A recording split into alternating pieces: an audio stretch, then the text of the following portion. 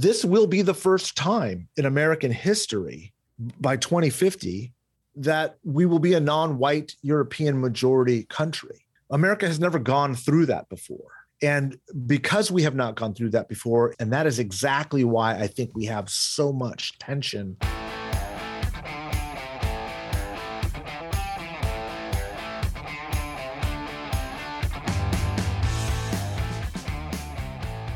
Welcome back to Cabot Talks. This is Brian Kabateck, the slightly shorter but much more handsome and much more funny of the Kabateck brothers. I'm the former president of the Consumer Attorneys of California, former president of the LA County Bar, been involved in California politics for most of my adult life, or at least I'd like to pretend my adult life. And I'm joined, of course, by my brother, John. And hello, everybody. My name's John Kabateck. I am the slightly taller brother with the terrible dad jokes, but that's okay because I got two great kids to back that up, and they'll roll their eyes as well. I'm the president of Kabateck Strategies, a full-service public affairs firm, and also wear the hat as California State Director of the National Federation of Independent Business, the leading small business advocacy group in California and the nation. And Great. John and I have slightly different political views, or sometimes considerably different political views. And John, why don't you introduce today's guest?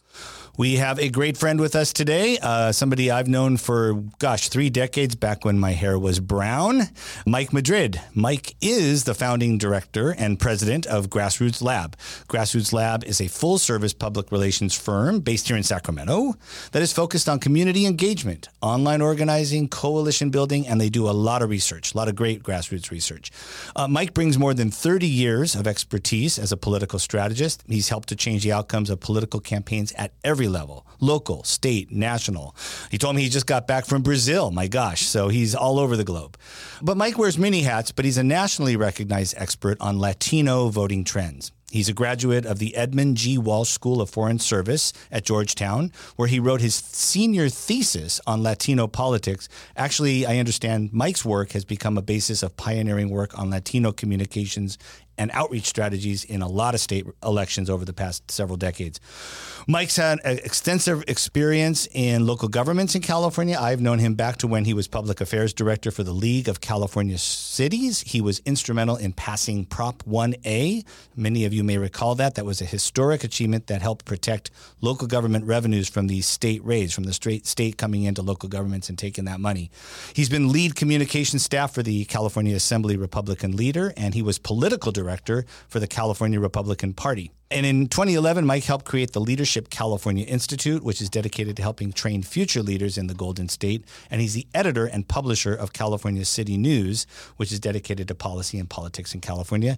But also, Mike, we'll talk a little bit about, has helped to co-found the Lincoln Project, a political movement focused on helping to steer Republicans on the right track, but also holding our leaders accountable. So without further ado, Mike Madrid, great to have you.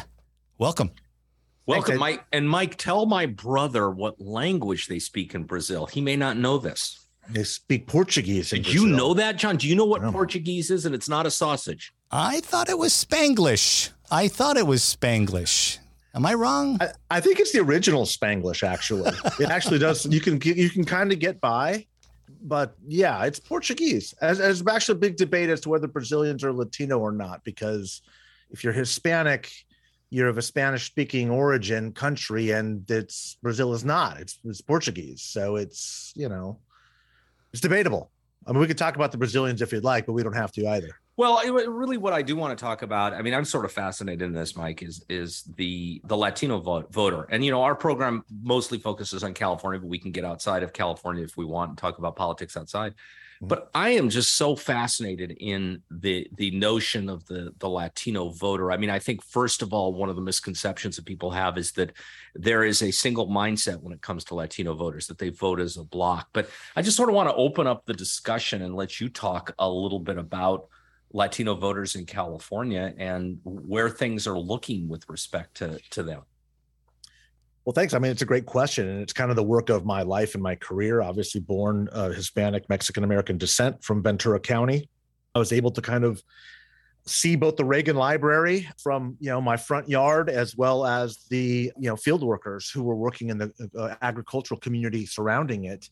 And that was kind of the environment that I grew up in, this kind of different worlds, politically speaking, and watching the Latino electorate kind of change over the course of my adult career and trajectory. And so I knew very early on, early 1990s, late 1980s, that I wanted to study and research and watch what I think has become known, or as I refer to it, as the Latinization of America, the Latinization of California, because I knew that in the 30, 40, 50 years of my career, every year it would get, significantly greater and have much more influence. The truth of the matter is there is an extraordinary amount of diversity within the Latino community. That is true. But at least as it goes in California, and California is proving to be an exception nationally, we actually have as a community voted like a voting bloc. 75% of Latinos in California vote for Democrats. It's one of the reasons, it's one of three big reasons why California has become as blue a state as it is. And I think that we are really on the verge of really seeing a dramatic transformation in that politically nationally, because of differences in national origin, because of differences in religion, education levels, all of the reasons that make up a very diverse American electorate. We are witnessing Hispanics start to dramatically diversify themselves, ourselves. And I think it's going to change the American experiment. I think it's going to change American democracy. And for the first time in this country, we will become a non-white majority country. When all of our lifetimes, even John's lifetime, assuming he'll make it, it's going to do fine. I'm going to live three lifetimes. Three lifetimes. That's great. Yeah. And so, by the end of our lifetimes, whites in America will become a plurality, the same way we have in California.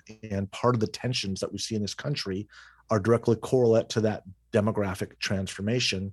And it's what fascinates me. It's what I just find really interesting as a political scientist and observer, as well as a practitioner who actually runs campaigns. Mike, I was going to say, coming from the Republican circles and us both, Latino voting tilting towards Democrat, obviously that number is pretty startling.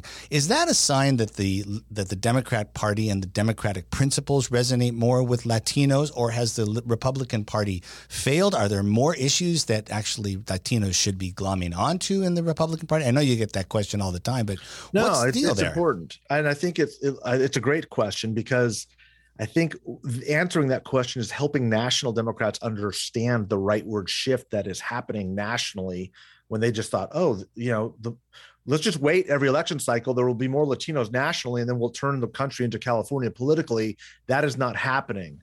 And it really does get down to the crux of, I think, that question, which is there's a lot of evidence to suggest that the Latino vote has largely been mobilized as an anti-Republican vote, not a pro-Democratic vote.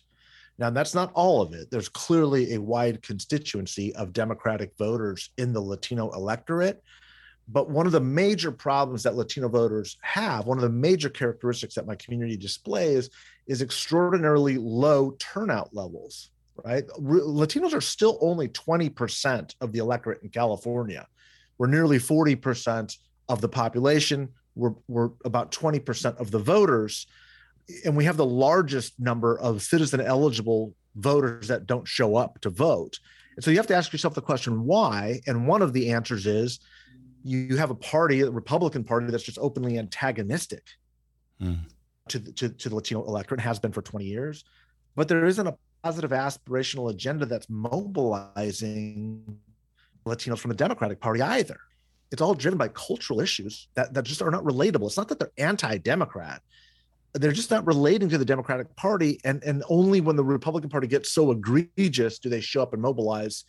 And so you've got this large constituency of people, the fastest growing segment of the electorate, pretty alienated from the political process. Hey, I want to kind of go back to this whole notion, because one of my working theories is that there's an awful lot in traditional, and let's underline and highlight the word traditional, Republican policy, sort of pre-Trump, this far right movement, that would be, in my mind, attractive to a lot of Latinos. Maybe not all Latinos, but a lot of Latinos. Family values, hard work, church and state, and those kinds of issues.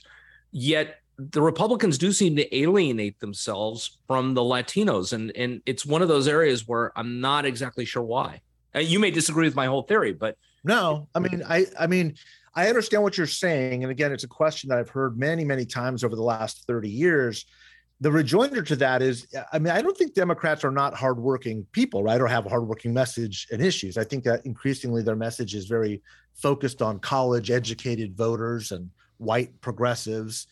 And that leaves a huge gap with Latino voters between them and Latino voters. But look, I remember Jack Kemp, and back in the Reagan era, would talk about this dynamic and saying, we need to talk about entrepreneurship because Latinos have a strong entrepreneurial proclivity. They're a Catholic, socially conservative, traditional values, family, hard work ethic, blah, blah, blah.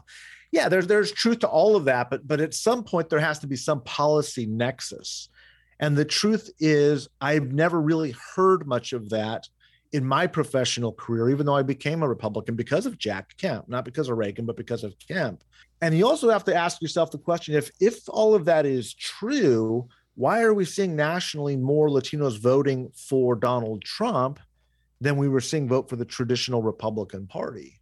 And that begs a whole lot of uncomfortable questions that need to be answered. But look, my belief, my life story speaks to what you just said, Brian. It's literally that values system. My goal, my hope was to always politically translate that into tangible policies so that the Latino community, my community again, could have, I think, a different, more aspirational, optimistic view of its climb, its traditional climb through and up to the middle class and hopefully beyond, its climb into higher educational opportunities, its climb into basically an assimilative process that would basically mirror what we saw with Italians, Jews, Greeks, Armenians, in the past, where there's an upwardly mobile trajectory. That was my hope because I saw so many Latinos coming, they keep coming, right? And the hope was, could we reconcile that as an American people? Because remember, and again, I'll end with this, I'm sorry if I've gone on too long with that answer, but this will be the first time in American history by 2050 that we will be a non-white European majority country. America has never gone through that before. And because we have not gone through that before, it really does challenge a lot of the notions of what our American identity is. And that is exactly why I think we have so much tension in our society today. It's why the Republican Party has basically lost its freaking mind. Go ahead. Well, John, before you jump into that, I want to stay on the subject for a couple more minutes because I find it just incredibly fascinating. I agree with you on one thing is that the Democrats, at least on a national basis, have done a terrible job of trying to make themselves attractive to working class people, upwardly mobile people because of this college educated, limousine liberal, lover or hater, Nancy Pelosi kind of thing. And I agree with that. I want to though focus on California for a second. Is one of the reasons the California Republican Party has lost Latinos is because of Prop 187. I've thought that for a long time. I thought they lost the Latino vote for a generation because of 187. I would suggest that was the beginning of a longer term problem that the Republicans had and have had. I don't think that is deniable. There's no question that 187 and Governor Wilson, a friend of mine, former boss, I think, and friend of John's. I respect them as well. I mean, the guy brought people together on lots of issues. Yeah. I don't have any issues with Pete. I mean, we disagree politically now. He was a Trump guy. I was obviously very anti-Trump, but we see things differently now. But at the time, I think that Proposition 187 catalyzed a political movement that was somewhat unique in Latino American history. Now, having said that, for it to continue, decades hence means that there's something else fundamentally going on. And what I would suggest, and this might be a little bit controversial, I've got 30 years of data to back it up, is California's middle class is collapsing. And it has been collapsing for the past couple of decades. And so there's very, very, very little economic mobility for people of color, for brown and black people in California. It's virtually non-existent. Most of it's backsliding. We're very good at creating poverty. We're very good at creating, a very stratified economic society. We're not good at building middle-class jobs, especially for people without a college education, and that is the Latino community. And as a result, what we have is we have a very wealthy California that tends to be overwhelmingly white, increasingly Asian, And we've got a very poor California, which is overwhelmingly Latino. And when you don't have a middle class, you don't have a Republican Party. And I'm not saying that as an editorial position. That's just data. That's just, if you look at zip codes of middle class voters, right, the Republican Party, right or wrongly, I'm not making a judgment call, I don't care, I just look at the data, is the party of the working class. It's the party of working people, the non-college educated blue collar workforce. And as the Democratic Party becomes more concentrated with college educated, overwhelmingly white voters, what we're seeing is this separation of the classes manifesting itself politically. And so California is a very wealthy and a very poor state. They both vote for Democrats because they have one thing in common: they hate Republicans. And the Republican middle class has been completely hollowed out. Like you guys are from Glendale, right? So when you guys were growing up, like the 80s were the heyday. Military spending was going through the roof. It was, this was the golden years of California, Reaganomics, right? It was tax cuts and massive military spending. 1984 Olympics, it's like it was the best time to be growing up in Glendale, Burbank, Pasadena area. California has demonstrated a really unique political pattern from the rest of the country as it relates to Latino voters in large part because we have a hollowing out middle class. And that lack of economic mobility, that lack of upward mobility has stunted the political development of I would argue, the Latino community in this state. And so what we believed was going to be the future, because California is always a predictor of the futures, the rest of the country's politics, right? We're always 10, 15 years ahead. What we found was California is actually an exception in the largest demographic transformation to ever happen in this country. It is not the rule. It was not a preview of coming attractions. It is proving to be an exception. Oh, Mike, let me ask you this, though. I mean, let's just to face the facts here. The Democrats in California, and frankly, nationally, for the most part, have the keys to the castle, right? Legislature, all constitutional offices, the White House. Okay, this middle class that's been hollowed out and is kind of waning here. Who's been in charge for the past several years, right? We see people and we see crime and homelessness, inflation as big issues. Do you think as you're looking ahead at this election cycle, we may not be turning red, and we've said this before on previous podcasts with people on both sides, but do you envision kind of voters turning at least more purple? I mean, we've got Democrats in charge, Mike, who have been failures on many levels, or at least not improved. Brian, here we go. Oh, come on. Failures at leadership. We haven't moved. Not one bill got out of our public safety committees on criminal justice reform, and on crime is through the roof. Inflation has been a complete soaring through the roof. We have problems here with our supply chain and other issues, but things are stagnated, Brian. And Brian, Democrats for inflation? Well, yeah, you can. Wow, that's amazing. Go ahead. I'm just saying, most are in charge. Most are in charge right now on the D side. Global economy. Global economy. Do voters change, Mike? Do voters change? No, but I think what I can do is I can explain a little bit of some of the differences here and kind of reconcile why we are stuck where we're at. It actually comes from a conversation that I had with Jim Brulte, the former chairman of the Republican Party, who would actually be a great guest for you guys, I think, at some point. Jim's a dear friend, and he sat me down and kind of said, Mike, I know we see things a little bit differently in the direction of the party, but let me break this down. California has the worst income inequality problem in America. It has the worst housing inaffordability anywhere in the country. It's probably the worst in terms of higher educational attainment and jobs opportunities for Latinos and African Americans. I can go on and on and on. So, public school performance rates, the prison pipeline that we build for minorities. Like, at what point, same question you're asking, at what point do the voters get fed up? And aren't they going to swing back, right? And my answer is no. There's no law saying that the voters have to swing back, because despite all of that, despite all of these facts, despite exploding homelessness and exploding crime and housing and and all of this stuff, voters still do not view the Republican Party as a viable alternative. Because one, the Republican Party has no ideas. And two, it has become an ethno-populist nationalist party. It is no longer trying to govern.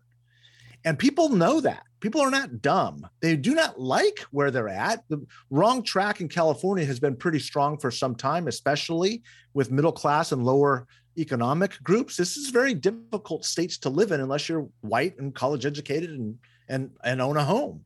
If you meet those three criteria, California is a great place to live. If you're missing one of those, it gets harder. If you're missing two of those, it gets exponentially harder. If you miss three, it's impossible. So no, there is no law that says the pendulum is going to swing back. There is no law saying that the voters are going to become more purple.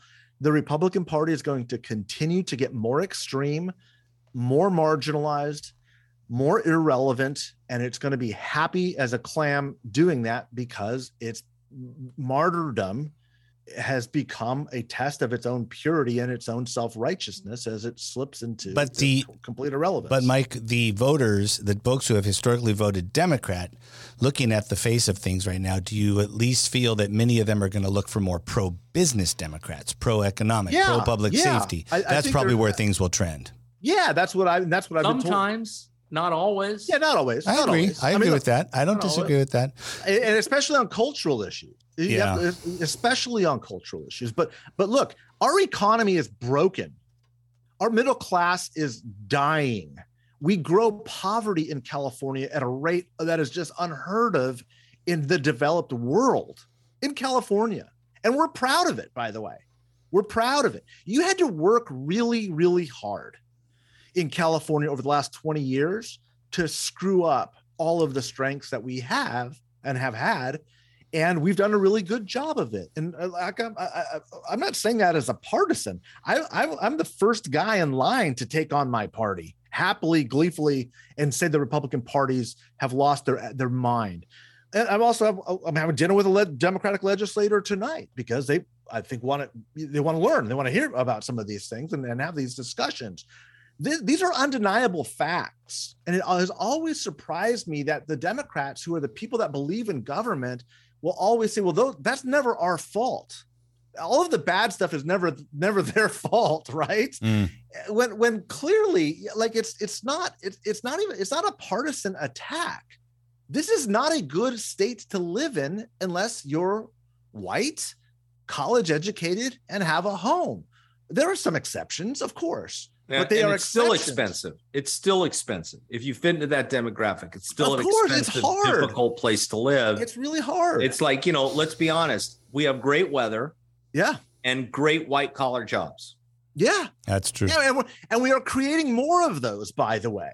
That's the irony is we are growing that part of the economy, but we have to literally import highly trained, highly skilled immigrants because we are not educating our kids for those jobs. That's the great moral. And I was reading the Wall Street Journal today, and there's less immigrants now than there was 3 years ago. Yeah, and that's legal hurting. Immigrants. I'm talking about legal immigrants. Yeah, legal immigrants is down. That's hurting our economy. That's creating, like, when people go, why aren't our restaurants open? It's not because the right wingers would say, oh, it's because we're giving them checks and we're paying them not to work. That's complete nonsense. The problem is legal immigration has declined to such a point that the people who are making our service economy work aren't there anymore. And this is what happens when you start cramping down so much on legal immigration that you start to choke off your own economy. And that's just a concept that Republicans do not get. They just refuse to understand basic supply and demand, which is ironic coming from the party that claims to believe in it. Well, yeah, and I think there's other reasons too. And one of the reasons also is a lot of these service jobs that used to go to high school and college age kids, where the parents have a little bit of money, they don't want their kids working anymore. I mean, I had a high school job. I worked in a gas station. And today you just don't see kids from kind of upper middle class families taking high school jobs. They're not out there. They're not working in restaurants. So they're looking desperately for people to work those jobs. I'm not overly critical of that issue, but I think it just shows that there's a number of factors at work, in my opinion. Sure. Hey, Mike, tell us about the Lincoln Project in the spirit of kind of being kind of up in arms with your own party and kind of where things have been headed, and what motivated you to do that, and just tell us a little bit about that. Well, look, I've been involved in Republican politics for 30 years. And as I mentioned, I joined the Republican Party because of men like Jack Kemp, primarily. Like I was interested in the Republican Party because of Ronald Reagan, but I became a Republican. I became a conservative because of Jack Kemp. Jack Kemp's philosophy was very, very much focused on the idea that we have an obligation to be our brother's keeper. We have an obligation to look out for one another. It doesn't mean you give them a government program or, all that kind of right-wing rhetoric, but I believe every one of us has a job here to make the world a better place. And the conservative philosophy spoke to me because I saw more opportunities being opened through a lot of what was being preached at that time. Less regulation, lower taxes, let's free up the economy, let's build working class jobs for working class people. And I saw the Democrats choking that off. And to me, the answer was pretty clear. I found the evidence for it, saw it, researched it, studied it, and it became something very, very important to me. But over time, in the mid 1990s, I started to see the party turning into something that was less focused on helping people out and much more focused on keeping people out and keeping people down and limiting people's rights. And it started to metastasize into something that was completely opposite of what I had joined. And I removed myself from a partisan perspective after working for the Republican Party, after doing a bunch of Republican candidates, because I just couldn't really stomach it after a while and thought maybe at some point this fever will break.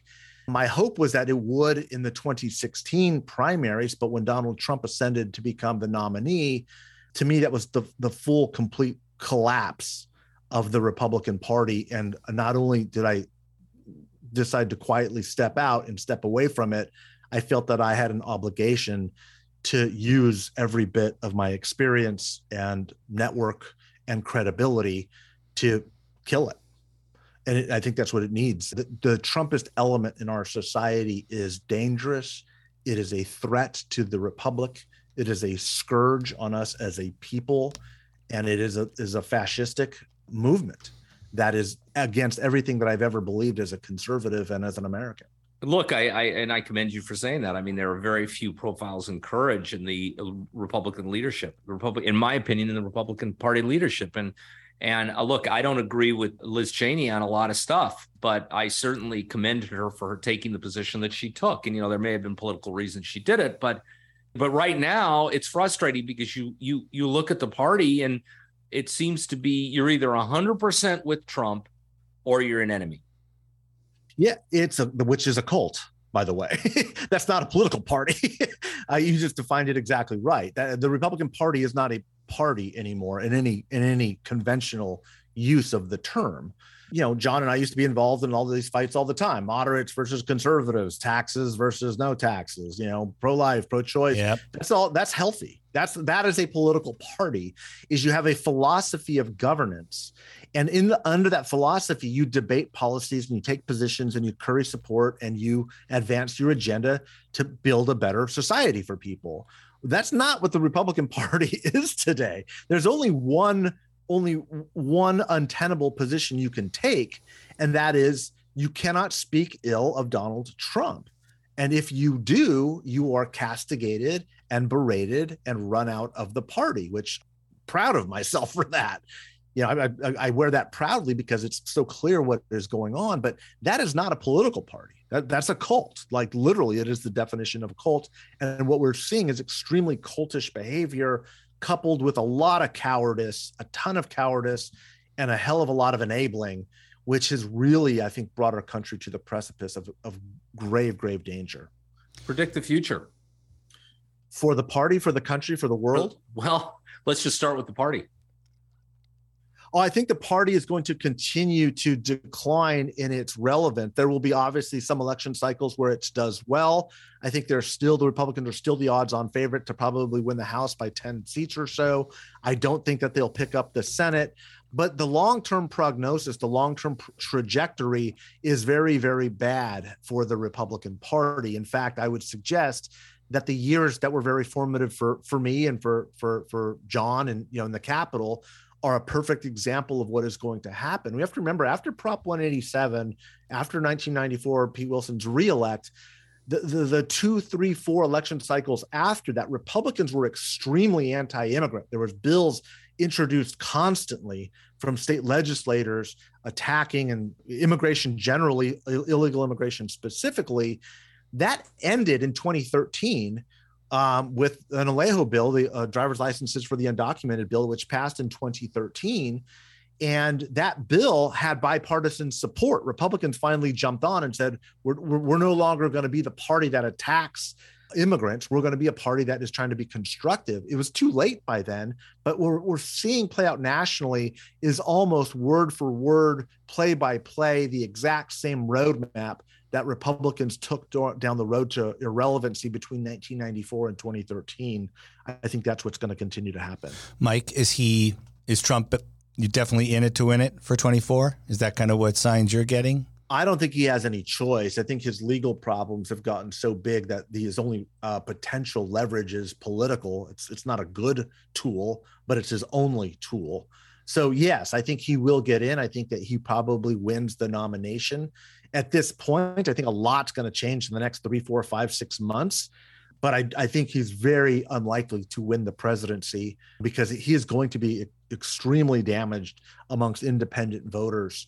You saw some of that in the primaries last night in New York and Florida and Alaska. What you're seeing is Donald Trump getting stronger in Republican primaries, but he's getting weaker with independents and mobilizing Democrats against them, and it's killing the party. Yeah, that's what I wonder, is that you're going to suddenly see these very strong pro-Trump candidates running, and is it going to turn off a small part of the Republican Party? It's going to take the independents. It's going to push them into the Democrats. The Democrats are going to be emboldened by it. I don't. That's what I would see happening. Maybe not in every race, but in some of the races, that's clearly going to happen. Well, Brian, that's exactly what happened in California. As I was saying, in the late 90s, early 2000s, that dynamic as the candidates in the Republican Party were getting more extreme. They were concentrating their power in a shrinking Republican base, but they alienated completely independents who said these people are absolutely freaking nuts. And Democrat turnout exploded at the same time to vote against Republicans, more so than voting for Democrats. And that's how you get to a blue state. And that is still, I think, a very good potentiality for the country, but it's going to take a couple decades to get there. Well, California is a good example. I mean, I look at the electeds in the Republican electeds in California, and there aren't too many of them that have tied themselves closely to Trump, right? So maybe it's a model for what might happen in the rest of the country going down the road. You know, I wrote an article for the Sacramento Bee called The Republican Reckoning. I think it's ironic that Lanhee Chen, running for controller, and Hochman, the Republican nominee for attorney general, the two strongest Republican candidates statewide, both came out as anti-Trump, saying that they never voted for Donald Trump in 16 or in 20, and they're both pro-choice. So you've got the two top most viable candidates openly against Trumpism.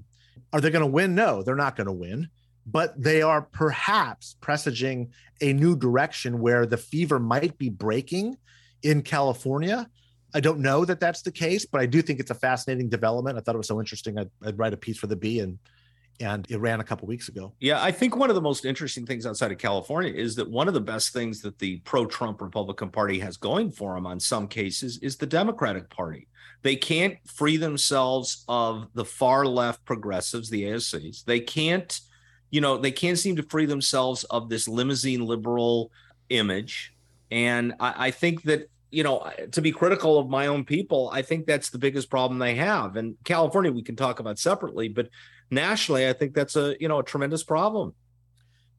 Well, let me take that a little bit further because it's a great observation. One of the biggest phenomenon that is driving voter behavior in American politics today is a concept called negative partisanship. We all know what partisanship is, but negative partisanship is the idea that people are primarily voting, are driven to motivated to vote against something as opposed to for something. So what is uniting Democrats is voting against Republicans, and what is uniting Republicans is voting against the Democrats because they're so fearful or so angry at the opposition party. They now view them as evil. What that does is it unfortunately gives a lot of these politicians these mandates to kind of keep going further and further to the extremes of their own party.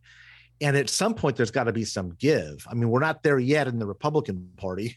Every time you think we've reached the end, somebody finds some more oxygen and keeps pushing outside the cul-de-sac there. You know, I thought the party had reached its extreme limits in the late 1990s. We're 20 years hence, and every election cycle, it gets crazier. The Democrats aren't too far behind, but I also don't want to make a false equivalency here. The Democratic Party, though it troubles me deeply, and I think it's wrong on a lot of policy issues, is not an existential threat to the country the way the Republican Party is. Yeah.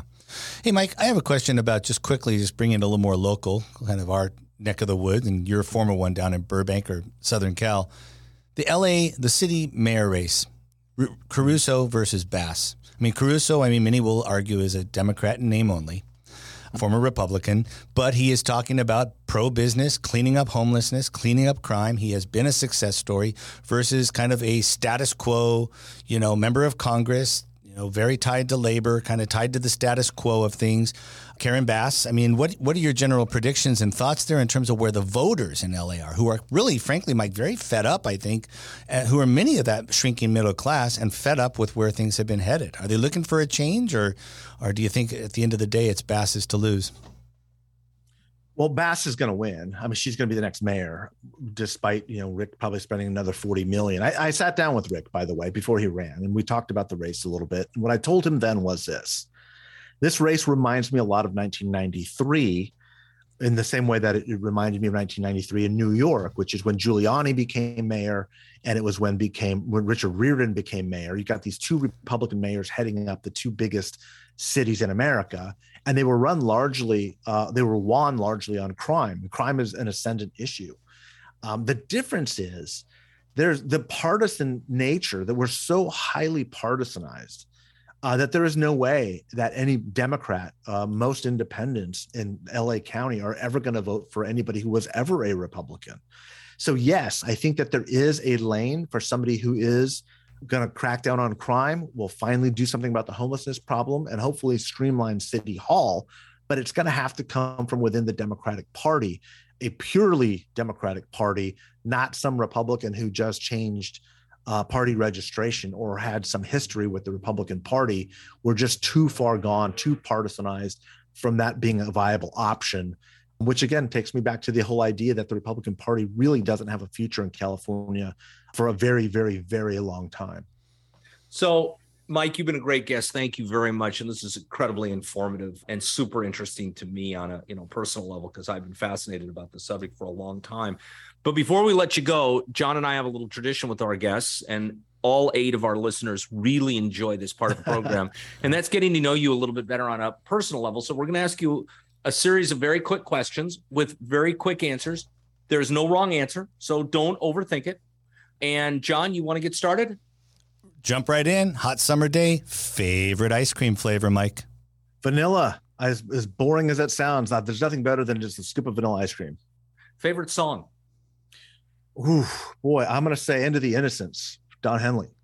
First concert? First concert I ever went to was with my family, the Jackson 5 at Dodger Stadium. If you were a cartoon character, who would you be? Woody Woodpecker. Place you have never been to on the globe that you would like to travel to?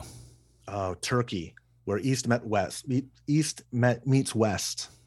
Mike, you're talking to a couple of Armenian kids here. Yeah, I know. I apologize. Got to know your audience, but yeah. Interesting subject. Not going there. Just throwing out as interesting. Favorite movie? Favorite movie of all time has got to be The Godfather. 2. 1 or 2? 2. Okay. What you're reading right now? What am I eating right now? I'd love to know that too. Reading. What you're eating and reading. I'm writing a book. I'm not really reading any books right now, but the last book I read was called The Age of Acrimony.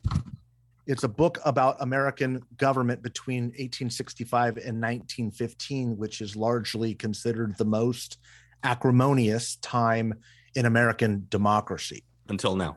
Until this moment. That's why I'm reading it. Mike, favorite meal that your mom cooked for you? Oh, chicken enchiladas. Awesome.